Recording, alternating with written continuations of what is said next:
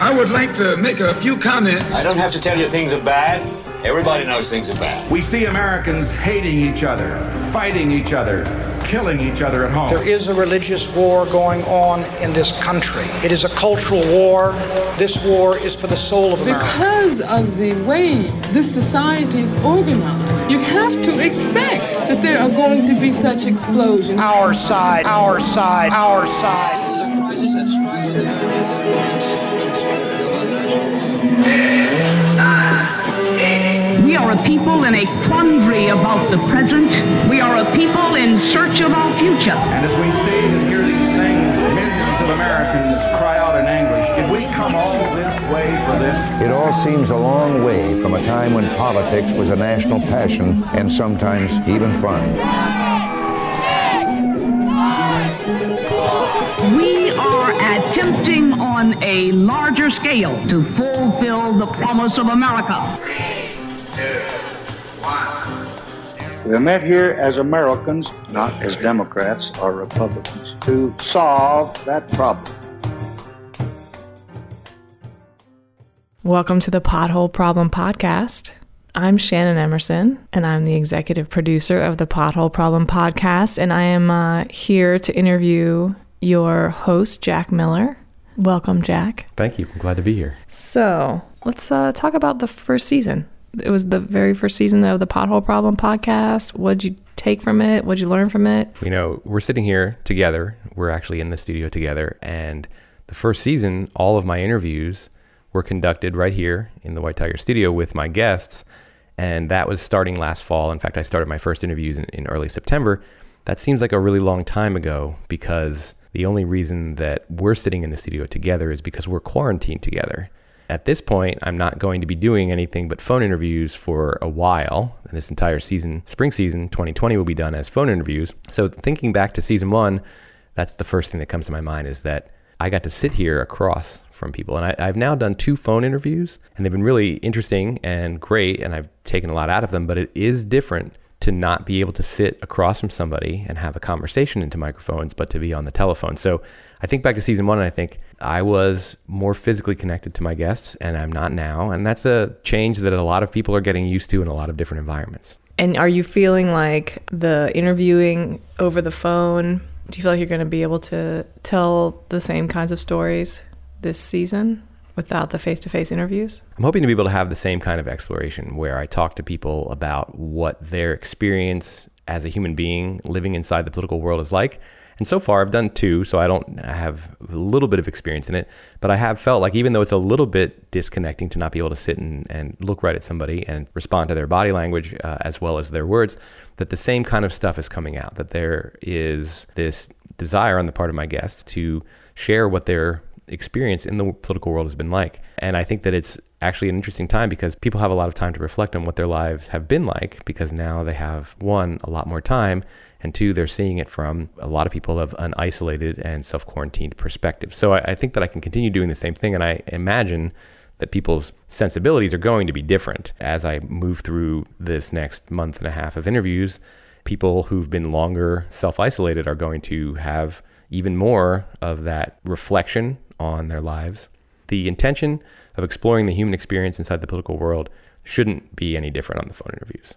Right. It just might become a little more personal because we're all experiencing a very similar thing right now. And also people who are involved in politics, they're actually sidelined. So the first interview, the one for this episode, is with a woman who is running a political campaign, and you can't run a political campaign in the traditional way anymore because you can't send people out to knock doors. You can't have volunteers to come in and man a phone bank. No rallies. No rallies, no in-person fundraisers. So no events. Yeah. Politics is changing for people who are doing it on the ground. And so my first interview is with a person whose their job is just fundamentally changed. It's not even just a matter of, I work from home now. When you are running a political campaign, working from home means that your job is actually quite different. And so we don't talk about that in the interview actually, but it for sure is part of the background of where she's sitting at that moment. Yeah, so it'll be interesting to hear. This season will go through into June? End of May, or I think June 4th is the last episode this season. So it'll be definitely an interesting time because you'll be doing all these interviews between now and then. I'm interviewing a woman who's involved with the census, trying to make sure that underserved and undercounted populations get counted. And the census is a very, you can do this. We did the census online. You can do it online. You can do it by mail. But also there has traditionally in the past been, to make sure that everybody is captured or as many people as possible, some door knocking. And so this person, Esperanza Hernandez, who I'll interview in a couple of weeks, she's involved in an effort that it also is changing. It's hard enough as it is to make sure. Right. Well, I mean, the census is probably getting buried right now. It was already a hill to climb to try to make sure everyone's counted. And now it's getting buried with all the other news. It's not less important just because there's a pandemic that's going to make it more difficult to do an already difficult job. And then I'm interviewing a woman who's running for a judge position here in Oregon, which is already an unusual type of political campaign because judges are not allowed to raise money directly. They're not allowed to talk about their issues or their stances. They're not allowed to do a lot of things that traditional campaigns do. And so she's running for her first judicial position. She's a lawyer. And it was already a challenging endeavor that has now become even more challenging. So I'm really looking forward to talking to her and seeing what her perspective is. So a lot of different guests in the spring. All right, well, I think that I'm going to just get right into the interview now. I appreciate you coming into the studio and helping me with the introduction for my spring season. It feels nice. I like to change things up every season just a little bit to keep it fresh for myself. This may become a regular feature of the spring. Of course, regular listeners know that my son Zane is occasionally a guest interviewer interviewing me, and we're going to definitely have some Zane back this season. But for now, episode 22, I interview Amy Rathfelder, who is in fact a former student of mine at Portland State University, but she is right now the campaign manager for Portland Mayor Ted Wheeler's 2020 re-election. She has served as a policy advisor for him for most of his first term. She went to graduate school in Washington, D.C. She has actually worked as a staffer at the local, the state, and the federal level. So she brings a really varied perspective to politics, and she talks about her perspective from all of those different areas. So without saying anything further, I'm just going to get right into the interview. I have on the phone with me today Amy Rathfelder. Welcome to the show, Amy. Thanks.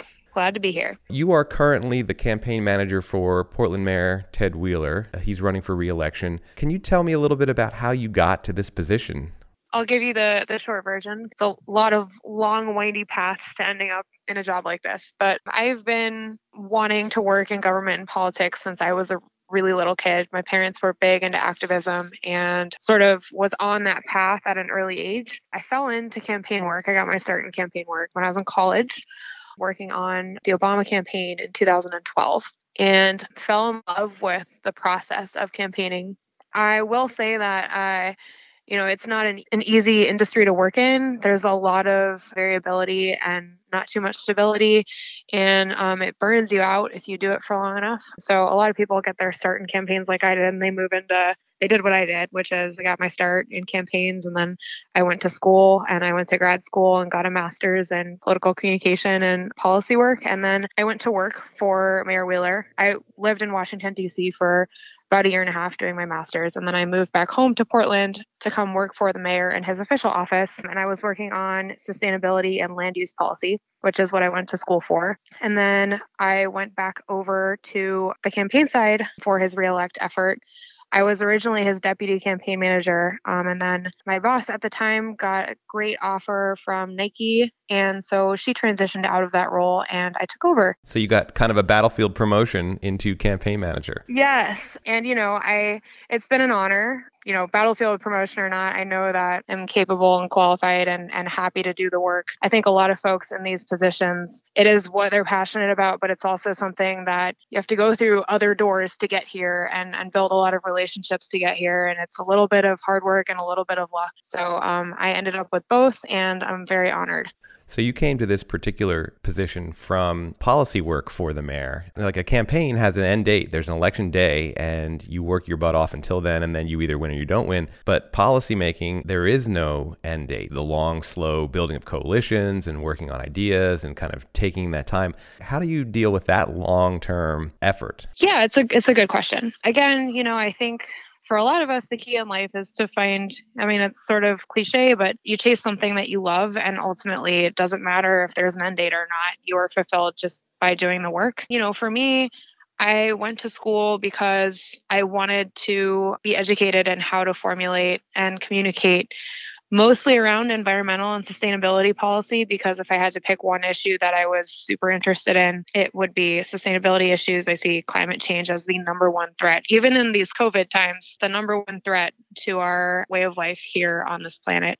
And I have a dad who is an environmental engineer. I grew up hiking and being outside basically for the majority of my childhood. And it's just something I'm really passionate about, something that I wanted to make into my career. So burnout, the government burnout, it's a thing for everybody, but if you are committed and you're driven and you're motivated by what you're doing, you don't really ever get burned out. You find meaning and joy even in the worst days in what you're doing. I know it sounds kind of cliche, but I think that's the answer. No, it doesn't sound cliche at all. I do think that there's a preconceived notion in the public that people who are involved in politics are largely in it for the power or whatever it happens to be. Is your experience that the people who are working in these positions, both in campaign and in policymaking, do they have this level of commitment that you're saying is necessary? What's your take on people who work in these positions and their relationship to the causes that they're working for? I think the honest answer is that there's a little of both. You know, I think in every line of work, you have people who are there for the right and the wrong reasons. Politics is no different. I will say, I mean, I'm an optimist. I have only ever been surrounded, when I worked for the city and in this campaign specifically, I've only ever been surrounded by the very best, most hardworking and talented group of people that I've had the pleasure of working with. I don't find a power grab mentality in any of the current city council offices or the staffs of any of the principals holding elected office in Portland right now. I think that we are very lucky in the city to have a really dedicated thousands of folks who are working in the public sector and who are there for only the very best reasons. But I think on a broader scale, of course, there are folks that are not there just because they love the work. They're there because when you're in those positions, you do have an outsized impact and you do have an outsized influence and you do have an outsized amount of power. And I think that's a big draw, especially once you get there. It's sort of this immediate thing. I was at an event with Commissioner Joanne Hardesty last week, and she gave a speech about how there's no learning curve especially under this form of government in our city. There's no learning curve. You get in on day one and you're in the deep end. That can be really hard and really scary, whether you're a principal or you're a staffer. You learn very quickly that you have access to a lot of influence if you want it. So yeah, politics is definitely an industry where folks who just want power can go and get it. But it's also, I choose to see the good. It's an industry where you can have a lot of influence and you can use it for the best things in the world if you want to. I think Portland is lucky to have the latter. So that's your Portland experience. You mentioned earlier that you went to school in D.C., and national politics is certainly where most people get their impressions of what politics are like. Can you contrast Portland politics with what you saw when you were in D.C. in terms of the kind of mentality? Yeah, it's two different worlds, I'll tell you. I've actually had the pleasure of working at every level of government. When I was finishing up my bachelor's, I did almost a year at the state. So I worked in Salem for a while in the governor's office. So I've had the privilege of being able to see the differences at each level of our public sector. If we're talking about DC specifically, I think the short answer is that it's just a different mentality. You know, a lot of people in DC are there because of politics. It is what they go there for. It's what they leave because of. And I think that the vibe and the mentality in the city and on the Hill is just, it's sort of worlds away from what it is in Portland and cities like Portland. In DC, it's much more cutthroat. People are there for themselves. And I think when you're outside of that bubble and you're in a city like Portland, the reasons for being involved or wanting to work in the public sector become different. It's really easy to look at the federal government and be like, well, people there are just there because they want the title or they want the power. And, you know, there is absolutely a grain of truth in that. The contrast between a city like DC and a city like Portland is stark. One of the things for sure, I went to college in Washington, D.C., and I was around all those people who were there for that reason. And one, it's kind of a self-fulfilling prophecy where the people who go there, as you say, they go there for the power or the position, or they're there for themselves. And then when they find themselves surrounded by other people like that, then there's no other pathway except to leave. And so for the people who stay, they actually either enjoy or thrive in that environment.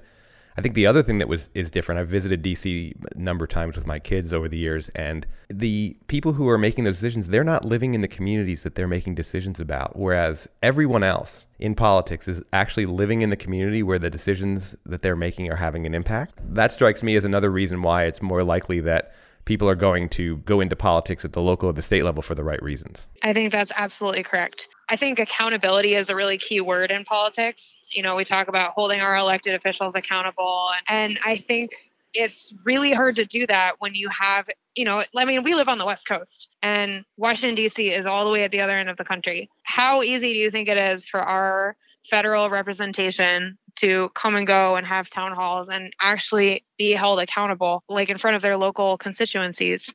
It's not easy. That's the thing. And, you know, if I'm honest, having said earlier, I have had the privilege of working at every level of government.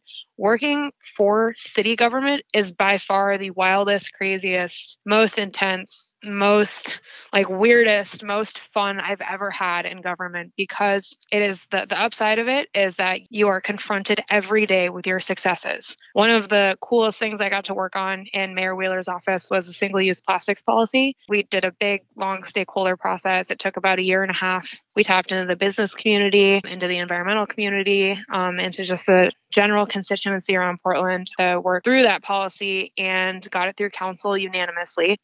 And every time I go into a restaurant now and I see the signs that say we don't serve single-use plastics, cutlery, or straws unless it's upon request, I know that that sign is there because of work I did. On the flip side, I have been in too many city council meetings to count where I've been yelled at, I've been called names, I've been every single thing under the sun until Sunday. I've seen it all, and it's a side effect of working within closely, hands-on with the community that you are serving every single day. Our federal representation, they just don't have that same opportunity. Whether or not they put themselves in, you know, environments and positions where they can get more of that experience, that's their decision. But they don't have, just by the nature of their work, they don't have the same type of access that local elected officials and their staffs do. Right away, there's a different dynamics. It's easy to have, you know, a different motivation, I think, when you're at the federal level versus when you're sort of in the trenches in a local government. You're listening to the Pothole Problem podcast, created by White Tiger Productions. At White Tiger Productions, we create experiences. If you have an idea for a podcast, a workshop, or a show of any kind, we'll help you go from concept to execution. We provide creative direction and production support. We've got a podcast studio, writers and storytellers, sound engineers and editors, designers, videographers, hosts, creative coaches, everything you need to manifest your creative potential.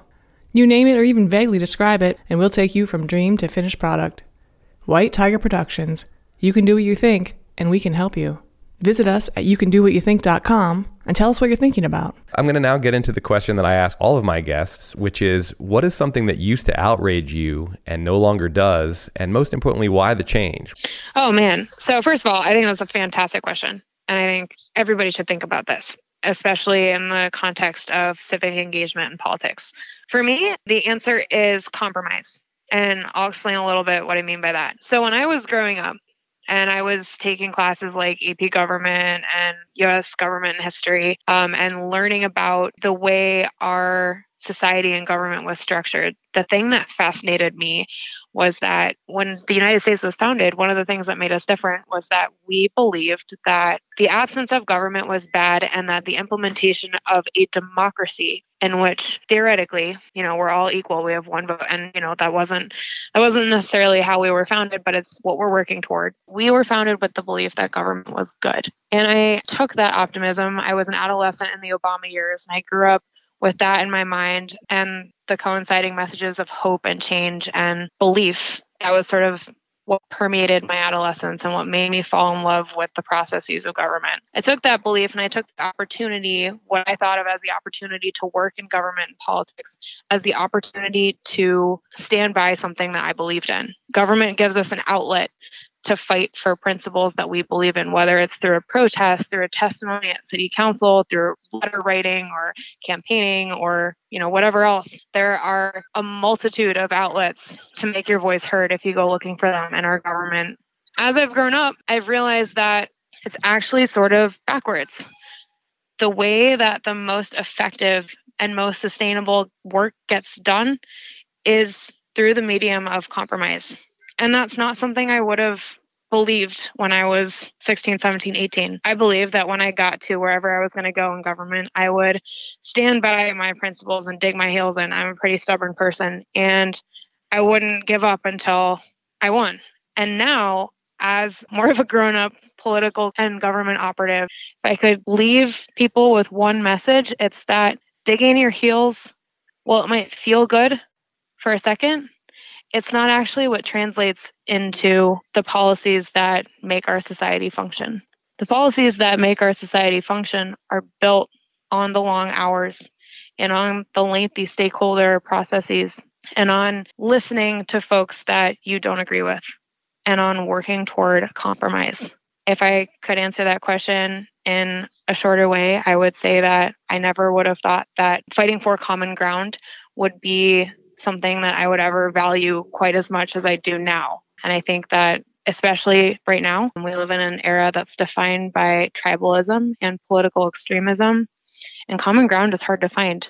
If we're going to move forward sustainably and collectively, we need to get back to a place in our national political discourse where we're working toward compromise. So that's my soapbox answer.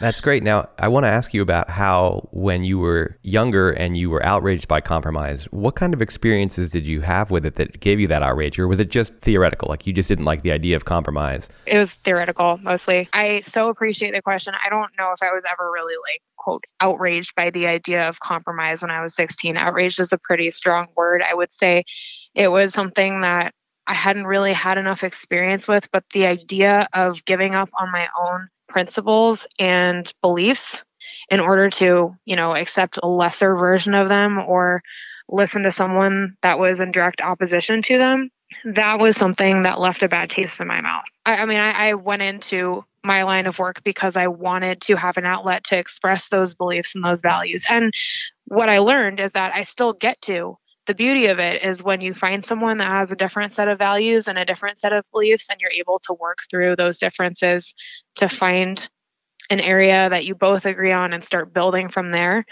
That's what government's about. What do you think are the most important skills and attitudes to have to be able to do that kind of bridge building and that finding common ground that you've described as the thing that you now see as the best path, not being uncompromising in your principles? What do you need to do to be able to do that? You have experience now, so share some of your experience. You don't need a fancy degree. You don't need to move 3,000 miles away and go to grad school or go into thousands of dollars in student debt like I did. All you need is an open mind and a willingness to listen. We are so far into this era of tribalism that oftentimes we live in an age where there's like dating websites for people that only want to go on dates with folks that have the same set of political beliefs as them. And that's really sad. I understand it. Don't get me wrong. Echo chambers are comforting and they make us feel better about ourselves. Nobody likes knowing that the person we're interacting with or talking to thinks that what we're saying is wrong. It's a deeply uncomfortable feeling for a person. But if we're going to make real progress, we have to be willing to grapple with that feeling, and we have to be willing to work past it. So all you need is an open mind and a willingness to be okay with hearing someone out. Now, I have a tough question for you, which is, what do you do when you're confronted with somebody who doesn't have an open mind? You can't just obviously yell at them, you need to have an open mind. That's not going to work. What have you learned are effective techniques for confronting people who have closed minds, and you know that you have to get to a place where you both have open minds? What do you do? Yeah, no, it's a good question. Believe me, I've met more than my fair share of those people. It's really hard. It sort of depends on the type of person you're talking to, but if you're talking to somebody that really just does not want to listen to you, the best advice I can give, there's no one size fits all solution to that situation, but in the past what's worked for me is just taking the high road. Don't stoop to that level. Know that even though it might not feel super satisfying, walking away from a conversation where you really want to listen and be open-minded and the person you're talking to doesn't, just acknowledge how they feel and say, well, I'm really sorry you feel that way. If you ever get to a place where you do want to talk about this with me, let me know. We can have a conversation. But there's not much else you can do. We're all in control of our own responses and our own actions. And if someone just really is not wanting to engage in the way you do, you can't force them. All you can do is control yourself. My best advice is acknowledge the way they're feeling, even if you don't agree with it, and take the high road. And maybe that action alone will eventually help that person get to a place where they might feel comfortable coming back to you and talking about it. Well, that's great. I think that is good advice. It's maybe not super satisfying because it's not necessarily a fix, and it requires patience to be able to do that. But sometimes acknowledging that the technique that's the best is in fact very difficult and long-term, that's a good acknowledgement. I really appreciate that. I just want to ask you one last question. Is there anything that now really outrages you, that riles you up now, or has your experience in politics kind of given you a level of perspective and equanimity that allows you to move through things that maybe you disapprove of or that don't fit your principles, but to not have them rile you up? I think it's more the latter. You know, I'm old enough now and I've seen enough that there's some stuff that really just grinds my gears. If you're going to survive in this line of work, you have to, on some level, have I'm just going to let it roll off my back attitude. Otherwise, you'll drive yourself crazy. That being said, I think that the era of politics we live in is one that is sort of rife with misinformation. And sometimes the general populace is not ill-informed or not willing to be informed, but it disappoints me when somebody chooses to engage with me, especially in a negative way, and they immediately default to telling me I'm wrong or telling me, I'm not doing enough or telling me I'm doing too much, when it's clear to me that they don't actually understand what my position entails or, by extension, what my boss's position entails. And they're coming to me just wanting to be fired up about something. And you know what? I totally get that. But it's just a bummer, I think. It doesn't outrage me, and I totally understand where those folks are coming from. But I think if there's anything that's challenging for me in this industry, sometimes it's that reality. It's the reality of folks that are just wanting to yell at me and scream at me or yell and scream about something. So for you, it's a challenge to have to see people's outrage actually and live in it, even though you understand where it comes from and it sounds like you have a high level of empathy for them, but it's still pretty challenging. Absolutely. Yeah. I mean, I sound like a broken record, but no, I am absolutely not outraged by the fact that someone wants to yell at me or someone's mad at the candidate I work for, the principal I work for, and they want to scream at me about it.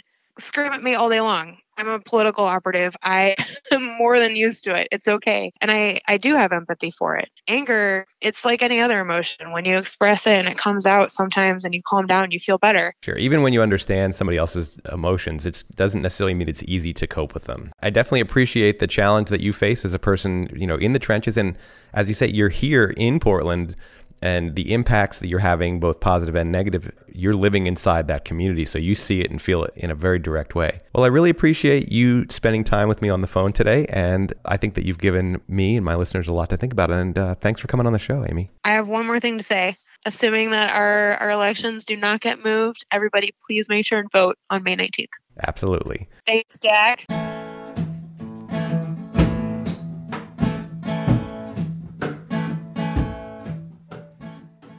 Okay, well, that is episode 22 of the Pothole Problem Podcast. I'm your host, Jack Miller, and I'm grateful, as always, for you to be listening.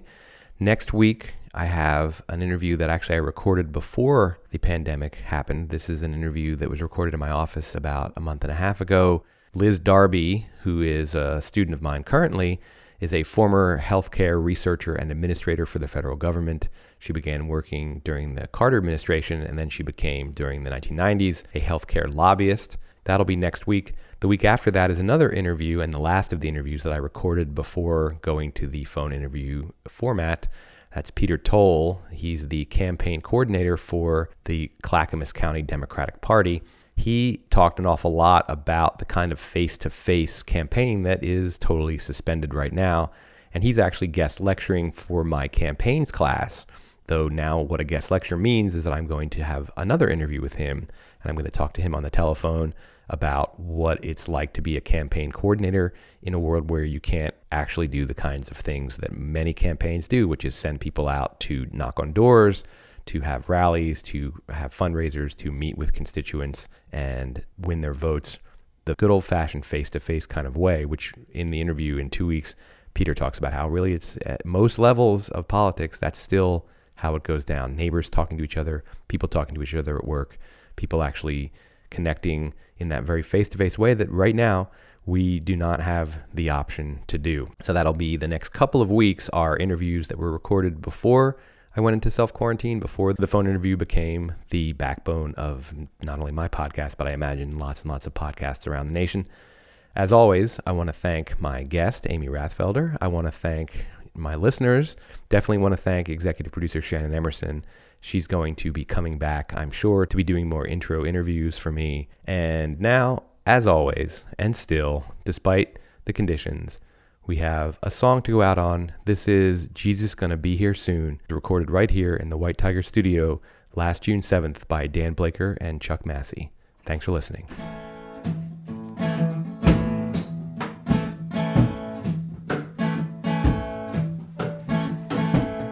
Jesus gonna be here. He's gonna be here soon. Yeah. He's gonna cover us all in the blank from the moon. With a promise and a vow and a lullaby for my brow. Jesus gonna be here. He's gonna be here soon. Well, I'm gonna do nothing. I'm going I don't have to shout. Well, I got no reason. And I come down. Gonna get myself unfurled from this mortal coiled up world. It's gonna be here. It's gonna be here soon.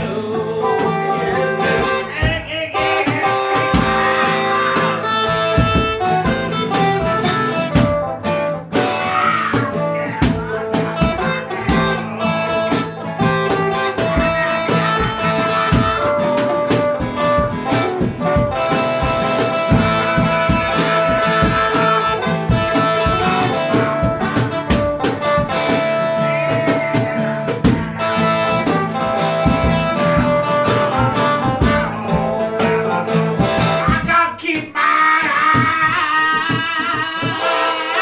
I gotta keep them open so I can see my Lord. I'm gonna watch the horizon for my brand new Ford. I get him run on down the lane. Said I'm gonna be my name. He's gonna be here. He's gonna be here soon.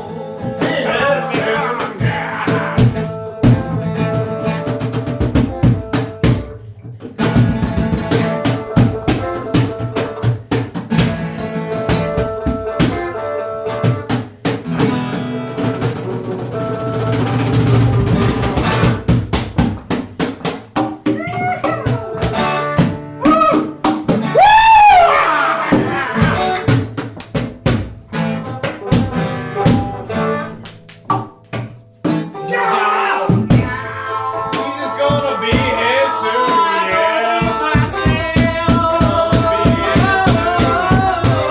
yeah. Myself faithful. You know I've been so good.